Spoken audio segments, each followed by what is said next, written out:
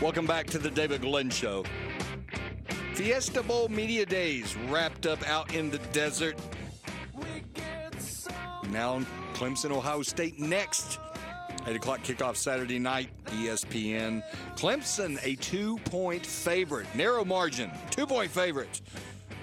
It's what you get when number 2 is playing number 3, but it's also kind of what you get regarding a Clemson team that has not really gotten the respect that its coach says it should be getting. Of course, that's Dabo Swinney's MO, but is he right? Eric Boynton of the Spartanburg Herald Journal was at Media Day today. We're going to check in with him. Eric, Merry Christmas. Hey, Scott, Merry Christmas and Happy New Year as well. I really appreciate you having me. Well, appreciate you coming on. How was your holiday? Were you already out in the desert?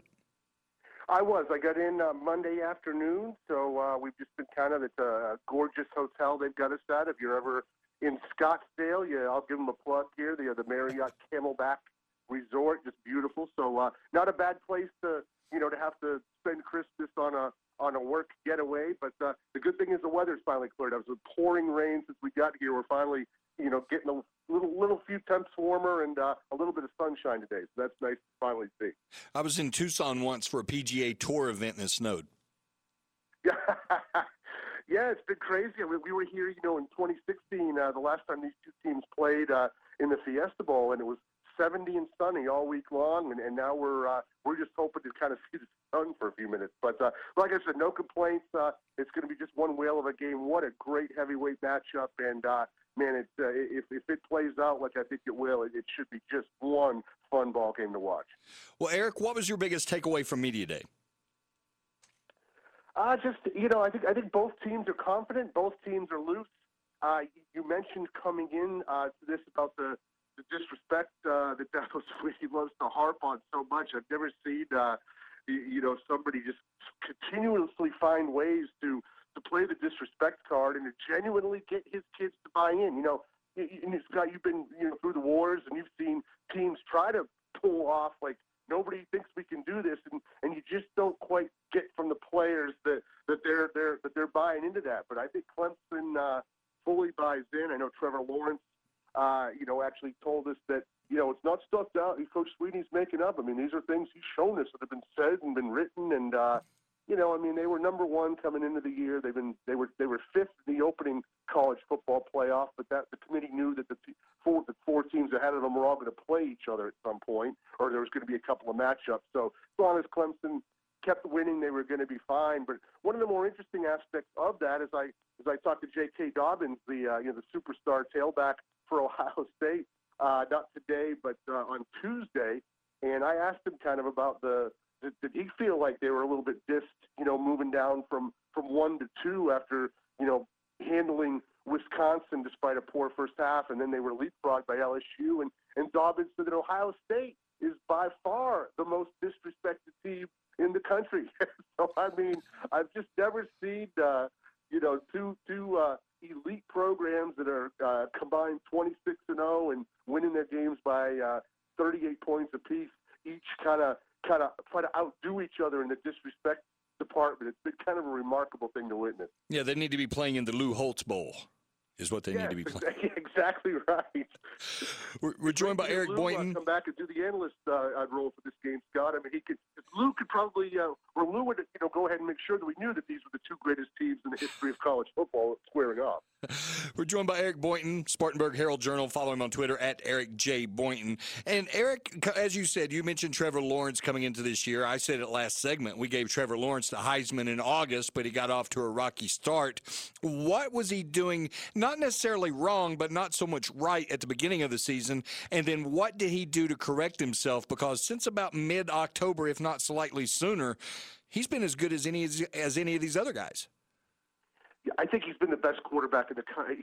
I think he was the best quarterback coming in, and I think he's been playing like the best quarterback in the country over, the last couple of months, the last whatever you want to say, 14 games or 13 games. Now, over the last 8 games of the season, I think he's been, the best quarterback in the country. And we talked to him about this, and he was pretty candid. I mean, he's pretty much kind of like his predecessor, Deshaun Watson, pretty much kind of a buttoned-up company line type of guy. when he gives interviews. He doesn't really give you a ton of insight, into his heart or kind of into his mind. But he actually was pretty candid, going back about a month ago or a couple of weeks ago when we asked him about, has this been your best stretch of your career, even including last year's 2 playoff games when he was just phenomenal, when they blew out Notre Dame and Alabama. But he just said that he acknowledged to us, we always look at him as this robotic, the cliche ice in his veins type guy where nothing gets to him. And I don't think anything got to him early, but he admitted to us that he kind of was trying so hard to meet these, sky-high expectations that so many people in the media and other places had placed on him. And he admitted that it kind of got into his brain a little bit, and all of a sudden you're pressing, you're trying too hard. You think you can make every throw instead of doing what he knows he's supposed to do and take the check down for a easy 6-yard completion. He's trying to rocket arm it into a tight window 35 yards downfield, and that wound up. He had 8 interceptions. I think in the first, I think it was the first 6 ball games, he had 8 picks. So and he only had, I think, two all of last year, and when he took over the starting role in week 5. So I think that was pretty much it. He was, and I think also too, I think his confidence was probably a little bit elevated, and you start to maybe hear some of these press clippings. If you think you can make every single throw, and I'm going to dazzle everybody with this great throw, and like I said, instead of doing the smart thing, and he knows how to read a field, and I think he was just trying to do too much. Finally, the light went on, and whatever it took for him to finally settle down, it was, and all of a sudden he said, okay, let's play for me, play for my teammates. You can't go out there and try to play for guys like Gus Scott that, like you said, had hated him the Heisman before the year started. So I think that was pretty much all it was. It wasn't anything in his mechanics. He wasn't banged up. It was just simply, kind of a mental thing, and he's long past that now. And I think Clemson's got a real big edge at quarterback. I know that Justin Fields is very, very dynamic. He said his leg the other day is not 100%.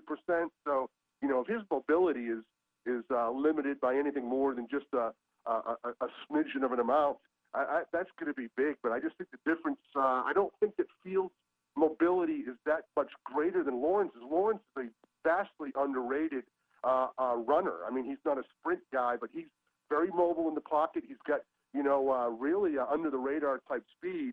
And then when you talk about throwing the football, it's no contest. Trevor Lawrence is light years better than Justin Fields in that department. So I think Clemson comes in with a pretty big edge at quarterback, and you're seeing a confident and just really comfortable in his own skin right now, Trevor Lawrence. But what will Clemson do to protect Trevor Lawrence from that Ohio State front four, particularly Chase Young?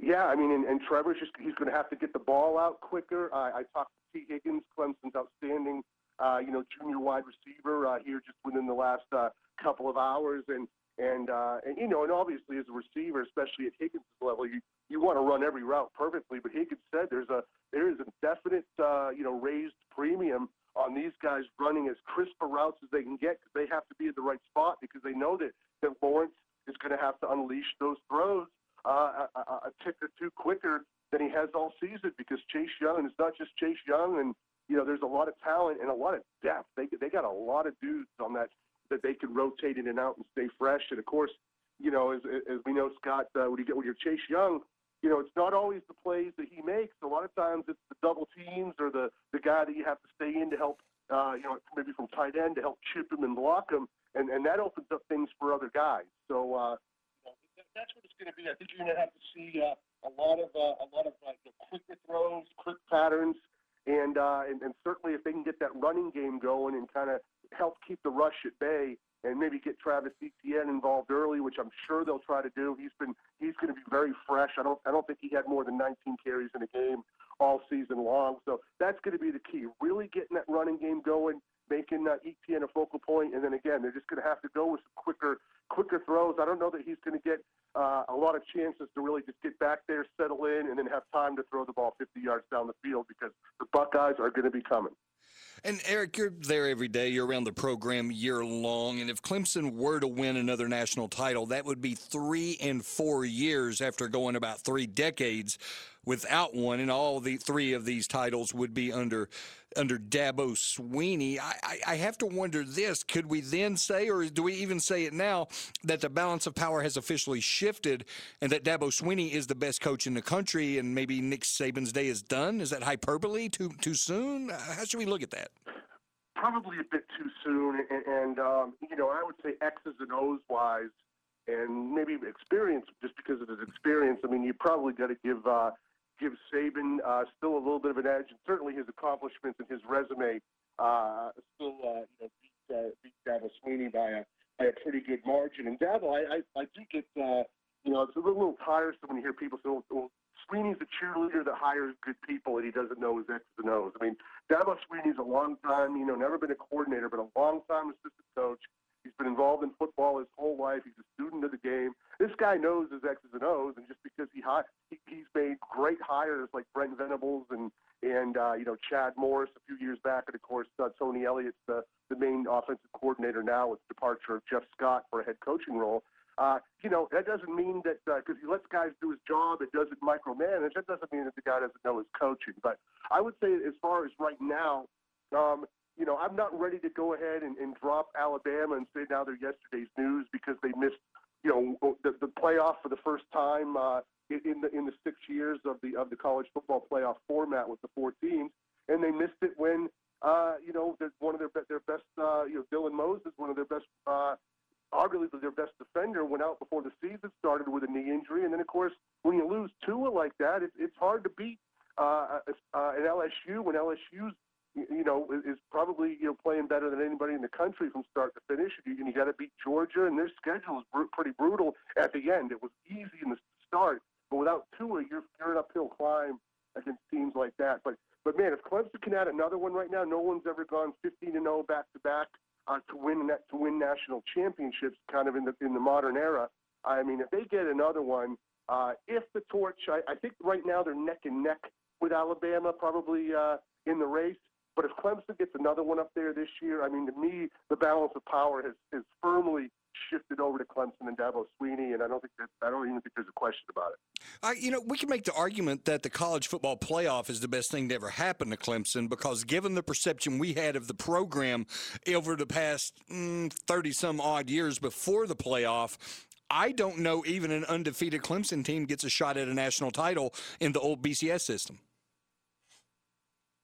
No, that's a great point, and this year they definitely would not have because LSU had a wonderful schedule, and and Ohio State played some patsies like all the teams do as well. But they beat a good Wisconsin team twice. Michigan wasn't, I don't think, as great as everybody thought they were going to be, but they were very, very solid. And Penn State's a solid football team. All three of those teams are far better than anybody that Clemson played. And the criticism of Clemson's schedule is valid in the regards that they haven't played anybody, but again, it's not their fault. They schedule 2 SEC teams as non-conference opponents. Texas A&M, they were good a few years back. You thought under Jimbo Fisher they'd be on the rise, and I think they were 12th in Week 2 when Clemson played them, and then they just didn't really pan out. South Carolina's kind of all of a sudden fallen on some hard times, and then it's just not Clemson's fault that all of a sudden Florida State stinks. Miami can't get it together. Virginia Tech's taking a step back. I mean, you figure those 3 teams are always going to be at least solid, if not really, really good. And, that really hasn't been the case the last few years, and especially this season. But, yeah, by the old BCS format, it would have been a no-brainer. We'd be looking at Ohio State playing LSU in the championship game. And I don't even think Clemson could make an argument, whether you're a Clemson fan or you're part of the program, because that's just because the schedules, if it was just going to be 2 teams, it would be Ohio State and LSU. And like you said, Clemson would be on the outside looking in the old format. He covers Clemson for the Spartanburg Herald-Journal. You can follow him on Twitter at Eric J. Boynton. Eric, go enjoy a little vacay before the game. We're going to try to get out. Like I said, fingers crossed his son stays out a while. But always great to talk to you, Scott. Always good to hear you on the radio. And I really, really appreciate you guys giving me the chance to come on with you today. All righty, Eric. Appreciate your time. Be safe, pal. You got it. Thank you so much, and Happy New Year. All right, it's Eric Boynton, Spartanburg Herald-Journal. And it is interesting to think about, for all the success that Clemson has had the last 4 years, maybe 5 years, for the way we view that program now, the way we put Dabo Swinney up on this pedestal with the Nick Sabans of the world, even Urban Meyers, and you could go on and so forth. It would be vastly different if there were no playoff. Clemson, at number 3 in this playoff, would not be in a BCS championship scenario. Wouldn't happen. Eric nailed it. It would be LSU and Ohio State, 1 versus 2, and rightfully so, in the old system. But by having this playoff, Clemson is able to get into this mix and win its championship. It's an interesting scenario to think about. It's an interesting situation. And people talk about expanding it and giving other teams opportunities. Perhaps there's another Clemson out there that could make this happen. Just needs a shot to get into the mix. Cap it at 6, man. Cap it at 6. Do not go 8 teams. I've told people repeatedly that 6 is the number. Some want to go 16.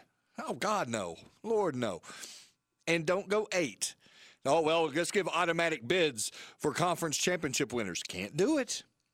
Because what will end up happening is you'll get the occasional 5-loss team that gets into the playoff and shouldn't be in the playoff. I think it was 2011. Wisconsin won the Big Ten with 5 losses because Penn State and Ohio State were on probation. Do you want a 5-loss team in a playoff taking a spot of a team that's worthy? No. You still do it the way you do it. You have that group of people in a room, and they still go through their various data points and all that, and they decide who should be in. But I think 6 is the number. You give 1 and 2 a bye. You play the first rounds on college campuses, and then you go to the bowl games. That's just my wacky idea. How would you like to have it? 1-800-849-2761. You're listening to The David Glenn Show. Mike Krzyzewski joining us. We asked folks you work with at Duke if you've changed or mellowed over the years. Well, mellow is having a glass of wine and looking over, the sunset, I don't see how you can be mellow and coach a game. That can't happen. If it does, then you shouldn't be coaching. Keep it here on The David Glenn Show.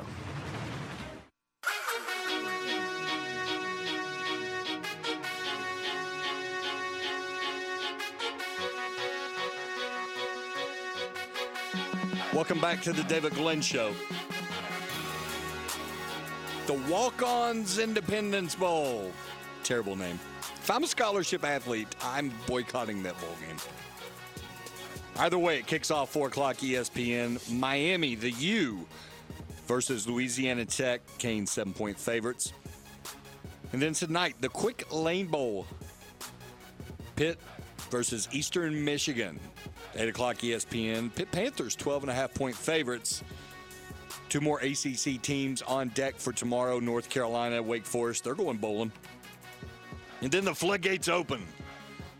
And all the other games are being played left and right, including college football playoffs. Semifinal Saturday. Number 4, Oklahoma. Number 1, LSU. 4 o'clock on ESPN. LSU, 13.5-point favorites. And then number 3, Clemson. Number 2, Ohio State. Clemson, 2-point favorite for that 8 o'clock kickoff on ESPN. It's the Fiesta Bowl. And it's the 6th college football playoff. We clamored for it. We begged for it. We got it. Now we're in year 6. Who will win the championship? And I'm trying to do the mental gymnastics right now to determine every team that's won a championship in the 5 previous years. Charles, help me out here. We've got Alabama, Ohio State, Florida State, Clemson. Would that be correct, sir? Yeah, that's it. Was it Florida State? Florida State didn't win the playoff. No. They won the year before the playoff. Right. They beat Auburn, I believe, in a title game. That was Jameis Winston. So was Alabama 2 titles? Ohio State won the first one, I want to say, in 2014. Didn't Clemson win 2? Clemson has 2. Yeah, they won 2. Yeah, they had the Hunter Renfrow, and then last year. So that's 2. I want to say Bama has 2, and then Ohio State has 1. We should know this. I should know this. Yeah, that sounds about right. I'm not even going to put this on you. I should know this, but I do think that is correct. And the number of teams that have actually participated in the playoff is also limited. This is the first time Alabama has not been in it. which I think speaks volumes about not only the Alabama Crimson Tide, but perhaps the selection process as a whole. Okay, Ohio State beat Oregon in 2014. And it says, I'm reading it now, Alabama and Clemson. One of the two has won every playoff except the first. So there's only been 3 teams in this 5-year history, going on 6, of the college football playoffs to win the national title. That's where we're at. I got to admit, I don't have a dog in it. I'm not a Clemson fan. I'm not a Bama fan. I'm a college football fan. But I didn't mind Clemson and Alabama playing every year. I mean, that's good theater, dude. It's great to watch. Now, is it good for the sport? I don't know. And it kind of goes back to a discussion we had in the preseason. Coming into this season, it was Alabama 1, Clemson 1A, or Clemson 1, Alabama 1A, and then there was supposed to be this wide-ass gap, man, between the rest of them. No. It didn't happen. It ended up being much, much, much more parity than we expected. Much more parity than we expected. Nobody saw LSU coming on as they did. We knew Oklahoma would be good, but we didn't know they would be in a number. We know we'd make the playoff.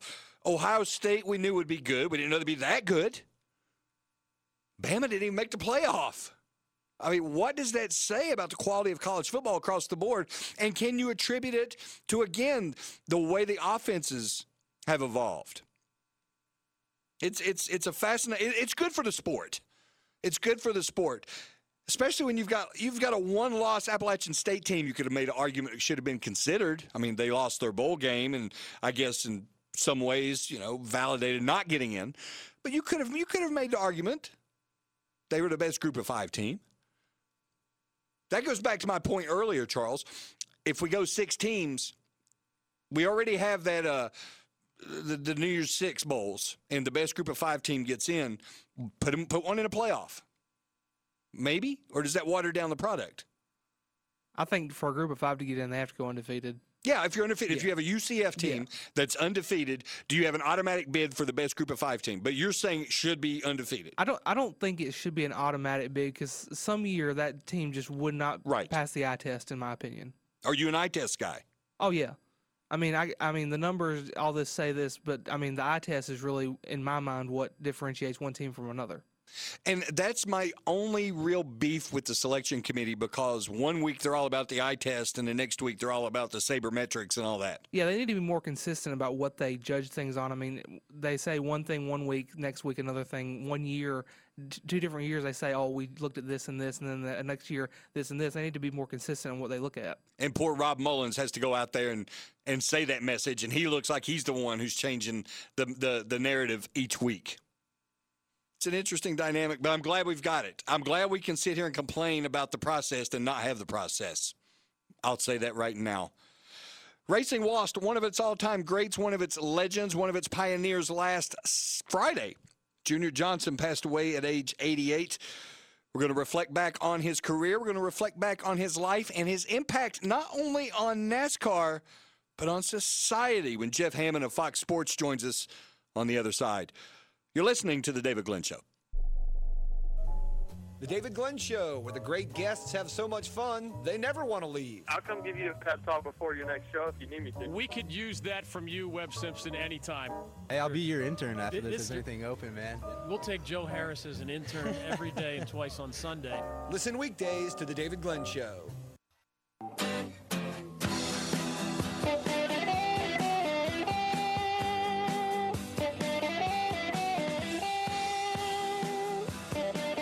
Welcome back to the David Glenn Show. NASCAR season, we're in that in-between. Ready for 2020, but not quite ready for 2020. Media Day will be coming up, Hall of Fame inductions, all that. And one of the first guys to go into the Hall of Fame, well, we lost him last week. And he was not only, and again, I'll say it, he was not only an icon in auto racing and NASCAR, but he was a dude. He impacted our society, our culture in a lot of different ways. I mean, when they make a movie about you and you're mentioned in a Bruce Springsteen song, you're legit. You're big time. And that was the case for Junior Johnson. Died last week, age 88. Gone but not forgotten, and our guest will agree. He's an analyst for Fox Sports and a former crew chief for Junior Johnson. Jeff Hammond, welcome to the David Glenn Show. Hey, I'm glad to be here today. Thank you very much for having me on. Well, we appreciate you coming on, and I hope you had a very good Christmas, but I'm sorry you were mourning your friend and your mentor. Yeah, it saddens me, but at the same time, I know when the junior's at peace and that he lived a full life, and all the people that he touched, a lot of people reached out, and the last few days, acknowledging what they meant to him, what he meant to our industry, and like you said earlier, kind of like what he meant to the world. I mean, he was one of those icons that, as simple as he may have been, he did so much with, what I consider not a lot of what you consider college education, but he had a ton of country smarts. You know what I'm saying? He was a man who understood things in a very unique way. Well, and Jeff, that's one of the things I think gets lost in all this. I mean, he was innovative in a lot of different ways as an owner and as a mechanic and just outside the racetrack.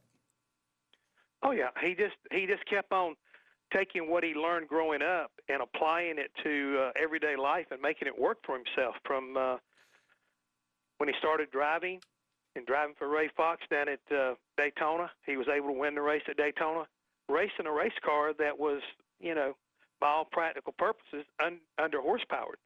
But he developed the ability to run in the slipstream, or the draft, as we call it today, and make that work for him. He was able to stretch his fuel mileage and make the car with less horsepower really hand it to the guys with the big horsepower that day, and he was able to get his Daytona 500 win with that.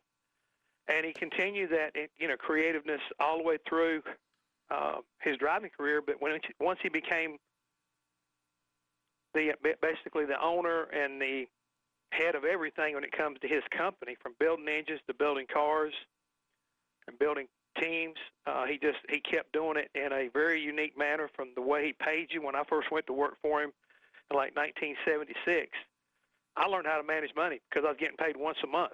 Oh, wow. And it wasn't a lot of money back then, but he taught me how to manage it and stretch it for that month, and he taught everybody that worked for him. I think everybody that's ever came through his business, they learned, number one, to manage money, but number two, how to do more than just be a mechanic or a truck driver or a machinist. He made you work on the farm. I mean, I worked out helping plant crops, to slaughter hogs, to work with cattle. I mean, it wasn't just one position as far as a tire changer or a guy who turned wrenches.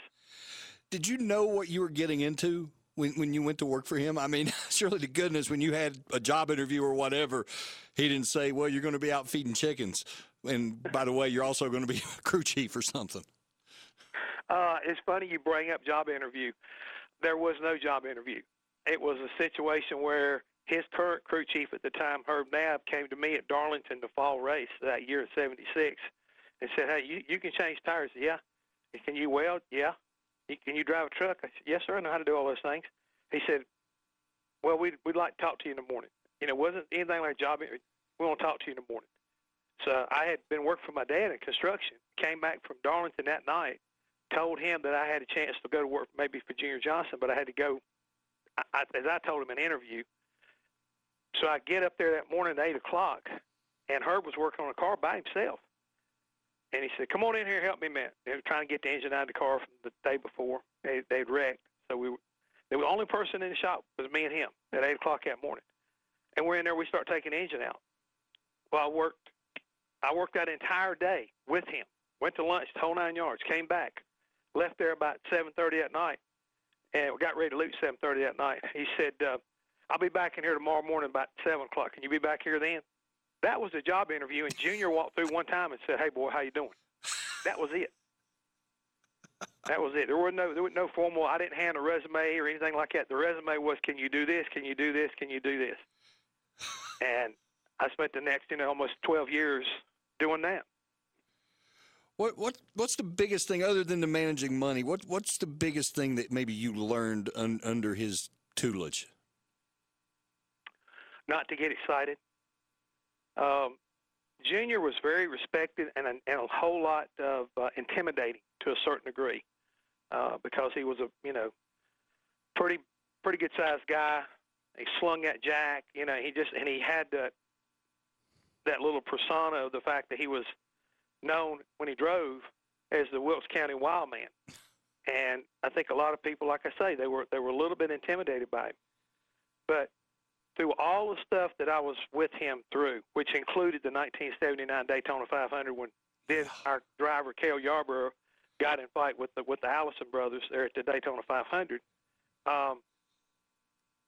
Junior never raised his voice. He never said anything, go help your driver or anything like that. We all heard they were crashing over there and they were fighting. And several of our guys in the pits turned and acted like they were going to run around to there. And I was one of them, getting ready to run. And something told me, said, let me look back and see what Junior's doing. Junior was just putting his headset in the suitcase. And I went back and said, Junior, what are we going to do? He said, we need to get his pits cleaned up and then go load that race car. Every situation that you would think the man would get excited, he never got excited. And being calm through adversity and pressure, I think, helps you make good decisions. And he also taught me, when it came to the crew chiefing role, is knowing when to gamble. He said, you don't gamble in the middle of the race, like stretching fuel mileage or tires or anything like that. You stretch it when it means something.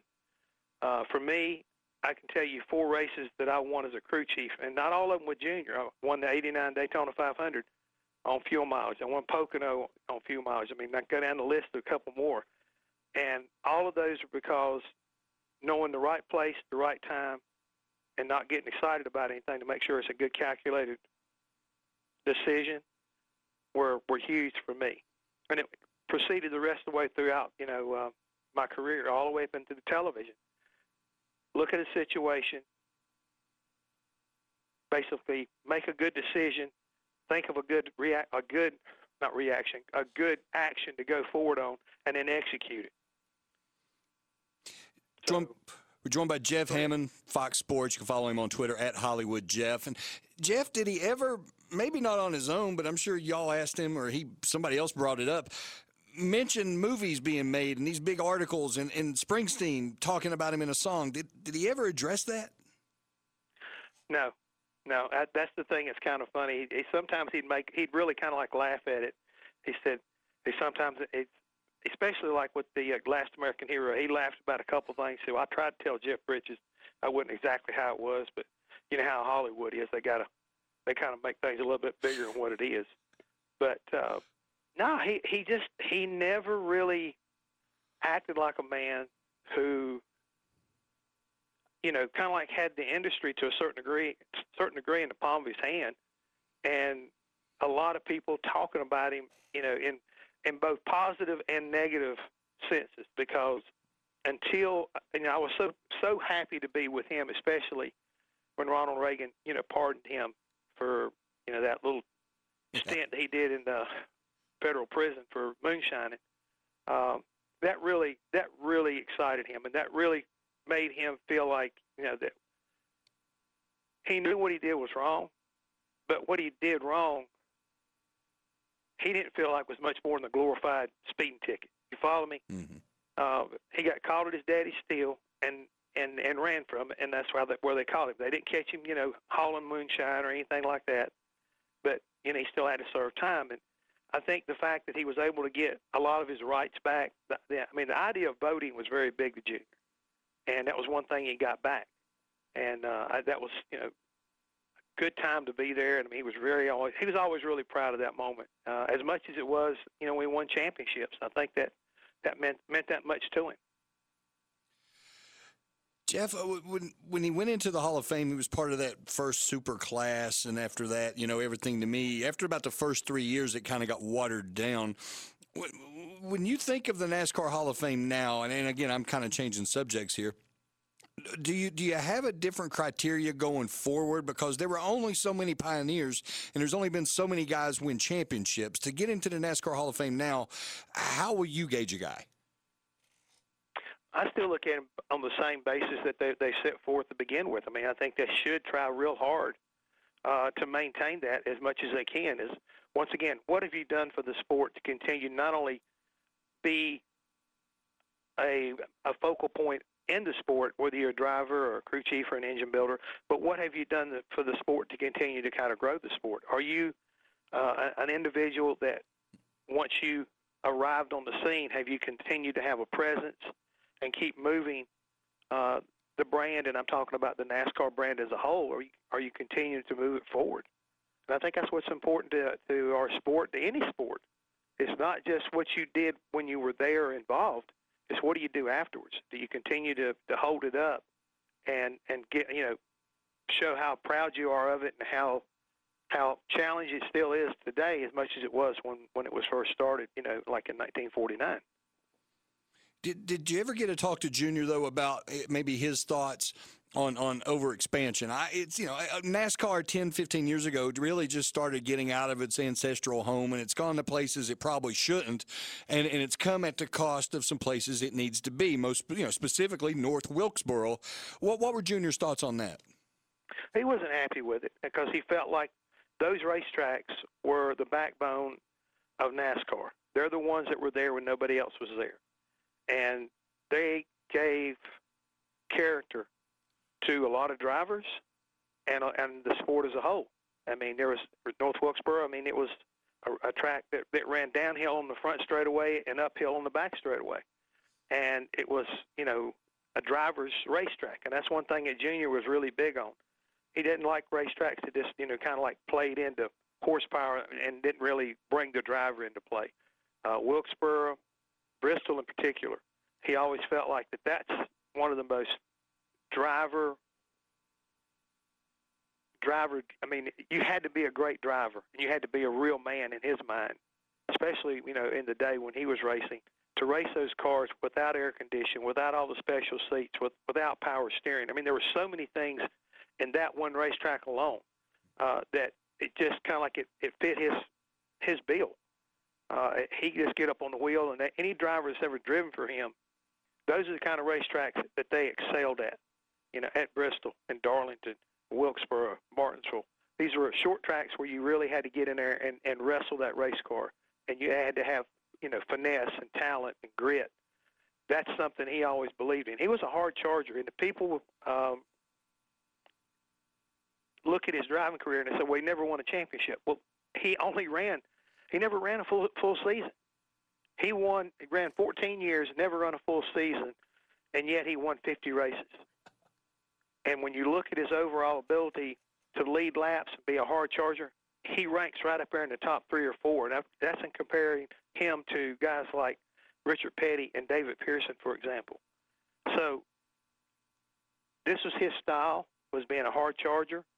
That's the way he built his race cars. I know when I worked for him, if the driver was breaking something, then we fixed the car. If the engine couldn't hold up as hard as they wanted to run it and be up front, we fixed the engine. And when we got all that stuff coming together, from the time I was there, like say in 76 till I left there in basically 88, 10, 11 year stretch, we won 6 championships, and we never finished outside the top 5. And that's the style that he brought, and that he really, held a standard for us as a team to try to adhere to. But that's what, he said, if they can beat us and we're doing all that, then they earned it. We're joined by Jeff Hammond, Fox Sports. You can follow him on Twitter at HollywoodJeff. And, Jeff, before we let you go, what's next for you? Well, I'm just about like what you said. I'm in between right now, winding down and gearing back up. Still got a lot of radio I'm going to be doing also, Sirius XM Radio 90. And be doing a late shift with Brad Gillen. And next week, he and I are also going to come in and do the morning drive for the next three days, Monday, Tuesday, and Wednesday of next week. So just a lot of getting ready for 2020. It's right around the corner, and we've got so many new rules, some new driver-crew chief combinations, just so much to talk about. And then we got Kyle Busch, the man who kind of went to sleep the latter part of the year but woke up just in time to win our championship, and be interested to see how he comes out and starts the season off, and whether or not his owner, Joe Gibbs, can do what they did a year ago. All 4 teams winning races and pretty much dominating the NASCAR scene. So a lot going on. We've taken the holidays off, but it's back to business as usual. All right, you can follow him on Twitter at Hollywood Jeff. Jeff, appreciate you coming on. I hope you have a good New Year. We catch up down the road. Thank you very much. Appreciate that. And like I say, I appreciate you wanting to talk about my boss. I mean, it means a lot to me. He was a special man, and we're going to miss him a lot, but he gave us a lot at the same time. Well, I'm going to look for the movie on Amazon tonight. So there you go. All right, Jeff, appreciate it, bud. Thank you. That's Jeff Hammond, Fox Sports. You can follow him on Twitter at Hollywood Jeff. Again, Junior Johnson, a North Carolina icon. We lost him last Friday at age 88. Coming back to close out the David Glenn Show on the day after Christmas.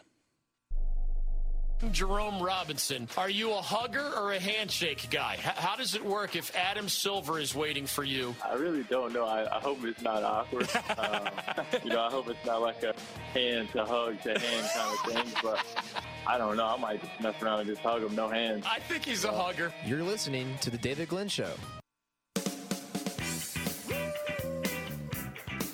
That's it for the David Glenn Show on Thursday. I'd like to thank our guest, Peter Burns of the SEC Network, talking about the Oklahoma LSU College Football Playoff semifinal. Frank Garcia, 6-year member of the Carolina Panthers, talking about the future of the Carolina Panthers. Eric Boynton, boots on the ground in the desert, previewing Clemson, Ohio State, and Jeff Hammond on the life of Junior Johnson. For my producer, Charles, everybody have a good evening. We're back tomorrow.